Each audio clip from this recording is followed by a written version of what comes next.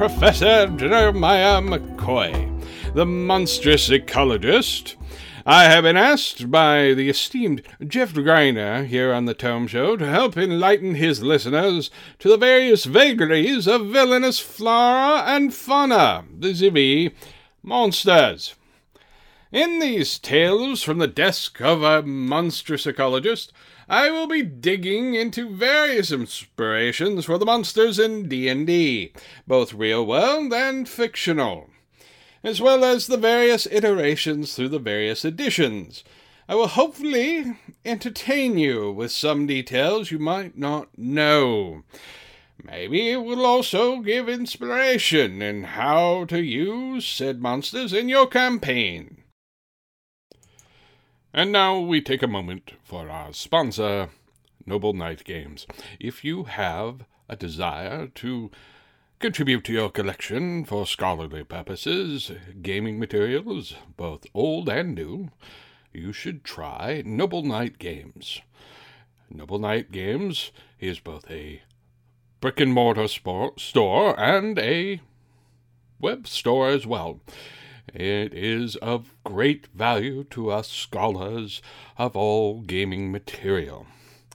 Noble Knight Games has been a proud sponsor of the Tome Show, and we are proud to have them. Now, on to the material at hand. Where to begin such a discussion? Let us avoid the obvious examples. I may get to dragons at some point, but that is a large effort and will take some time. Let us instead begin with an equally iconic fiend from the history of D&D, namely the Beholder. Let us begin with a verse. Beauty is in the eye of the beholder. The origin of that phrase is a little obscure. It has existed in some form or another since the 3rd century BC. There are other versions. Shakespeare had his take. Good Lord Boyet, my beauty, though but mean, needs not the painted flourish of your praise. Beauty is bought by the judgment of the eye, not uttered by the base sale of chapmen's tongues. What connects the phrase to the monster? Nothing, really, though the phrase clearly had something to do with the name of the monster. There are no legendary or literary previous versions of the Beholder. While it certainly has a few Lovecraft-like elements, it does not really fit the Lovecraftian mythos. It certainly is otherworldly, but it lacks the incomprehensible madness that is the hallmark of Lovecraft's work. No, the Beholder belongs to a wholly new realm, the realm of Dungeons and Dragons. It was invented in the earliest days. The idea came from a fellow by the name of Theron Kuntz, and was detailed for publication by Gary Gygax. It appeared in D&D's first supplement, Greyhawk. At this point, we should discuss what a Beholder is. The Beholder is an aberration, an otherworldly and evil creature which has a large bulbous body, which floats above the ground naturally. On this large body, which varies in size depending on the edition, is a large central eye. A number of eye stalks are usually found coming out of its top, usually around 10, though there are some variations depending on the species and edition. Now, the creature was only described with the barest information in the original supplement. The book lists hit points for the monster overall, and for each of the eye stalks should adventurers wish to attack them. It also lists the AC for those eye stalks and the body proper separately, again, in case they decide to attack the eye stalks. It is described as being a sphere 3 feet across and having 10 eye sockets, with the large central eye added in there. It comes to 11. Now, again, the iconic and usual description is found here. Large, bulbous body, eye stalks, central eye. That is the common vision of what a beholder is, and will stay the same more or less through all the editions. Now, the rules specify that it can have up to 4 eyes attacking at any time. Well, a list of what those rays do. The rules are very spare here, and much was left up to game master interpretation. That was common for the very earliest versions of Dungeons & Dragons. It also did not specify anything about the beholders as a race. They are simply described as being chaotic neutral and avaricious. In the Advanced Dungeons & Dragons manual, the so-called first edition, as it were, things become more clear and elaborate. There are more details about where beholders can be found, where they make their lair, and how they are apt to respond. The new version is slightly more powerful, and his alignment has shifted to lawful evil.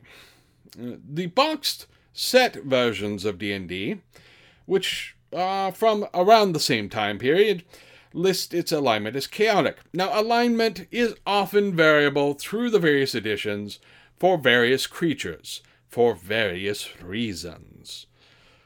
If you wish reliability on alignment, well, you will be disappointed in your scholarship. Now, once we move to the next edition, we start to get a much broader form of variety in the beholder. The Eye Tyrant is the core version of this family of creatures. You end up with also having beholder kin. These are beholder-like or perhaps beholder breeds that exist alongside the Eye Tyrant. You have the blood-sucking Death Kiss, the ocean-dwelling Eye of the Deep. You have the magic-absorbing Gauth. You have the lesser guardian of places, the Spectator. You have the undead Death Tyrants, ultimate and powerful Hive Mothers, mount-riding Directors, and the officious functionaries that are the Examiners, and so on. There are in fact so many variants introduced in 2nd edition, so as to become a whole class or subset of creatures unto themselves. While the Monster Manual for 2nd edition lists many variants, and a still much more powerful beholder, it is still a bit spare on details about the beholder culture and nature. Even an ecology of beholders written by the great sages in Dragon Magazine, issue 76, only give a bit more info about the life cycle of the beholder and not their culture, though they are clearly intelligent beings. The book, Eye Tyrant, actually begins to fill in some of the missing details. The beholder goes from a random and terribly dangerous monster to a member of a complete race, with gods and culture, such as it is. It also brings in some of the versions of the beholders that previously only existed in specific settings, like Spelljammer or Dark Sun. 3rd edition and 3.5 brought on some changes, but largely the creature remains the same. Much of the work of the 2nd edition was brought over to fit the much more toolkit-style rules found in 3.5. Now, you could change monsters to monster templates. You could have beholders with a lynch template applied to it, or some similar terrifying concept. Also, during this era, the idea of adding classes to your creatures was introduced. There was a prestige class introduced in the book Lords of Madness, This prestige class would place mage levels on top of the already ridiculously powerful Beholder. So we move into 4th edition. The 4th edition version initially reduces the number of variants. There is the Eye of Flame version, which is meant as a mid-level threat, and the Eye Tyrant, which is a much higher level threat. They are presented as big-time fights, with the Eye Tyrant being particularly unpleasant solo encounter. Beyond that, there's not a lot of new takes on the monster in general. There are variants in the various monster manuals that were published for 4th edition, but not a lot of lore. This edition often sacrificed lore to present monsters more efficiently. So, now we come to 5th edition, the current edition. Beholder has grown through the various editions, settings, and adventures. In the 5th edition, the Beholder resembles the base Beholder from the 2nd edition, with the Death Tyrant and Spectator versions as well. Volo's Guide points to a more complete picture of Beholder society and nature. The Beholders are a race of paranoid egotists, obsessed with proving they are the pinnacle of all life. The Beholder is a creature that rightfully holds a place of terror. They fire beams from their eyes which cause a range of effects. It uses 3 of them a turn. Charm, fear, paralysis, slowing, innervation, that's direct necrotic damage, telekinesis, sleep, petrification, disintegration, death, which is even more necrotic damage. Now, the main eye creates a field which suppresses magic to everything in front of it. It also is somewhat hard to hit.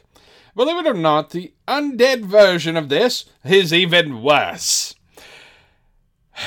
The Beholder is a mastermind, a controller, a direct physical threat.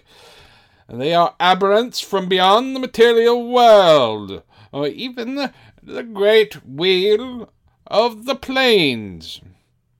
In Eberron, they are associated with Dakir and the Zoyat. In Spelljammer, they would probably be an even greater threat than the Illithid if they ever stopped fighting each other. The Beholder is a master villain, but a flawed one. Their paranoia and egotism is a weakness. While they are vastly powerful and can compel great fear, and can plan over a very long period, they are incapable of letting someone respect them. They have no real loyalty, and command none, not even from their others of their own race. Would-be adventurers would do well to remember that. They make their lairs in places where they can carve in defenses. Attacking the Beholder in its home is the definition of dangerous. They lay traps, they make sure they are fighting on their terms. You will always be at a disadvantage when fighting in a Beholder's lair. Unfortunately, they are also unlikely to be found outside of that lair. They are more likely to have business conducted through dominated minions and stay in their safety. However you deal with them, a Beholder is not to be underestimated. If you don't have to confront one, maybe you should choose not to. You could take up something more relaxing than an adventurer's life. Might I recommend scholarship, as it were? Well, this has been a discussion of the Beholder, its history and lore. I hope you enjoy our scholarly ramblings. Come again, and we will discuss another monster. Maybe we will make a scholar out of you yet. While my knowledge on this subject and many others is scholarly, I do have some practical experience as well, and a vast library of sources. It is possible, however, unlikely, I may still get things wrong. If you find an error in my report, kudos to you. If you hear such an error, let me know. I will mention you in a future corrections segment. Thank you for listening to The Monster Psychologist. Please check out The Tome Show and its various affiliate links on the website. You can also help support the show by visiting the Tome Show Patreon listed in the show notes. This has been The Monster Psychologist. I am Jeremiah McCoy, and thank you for listening.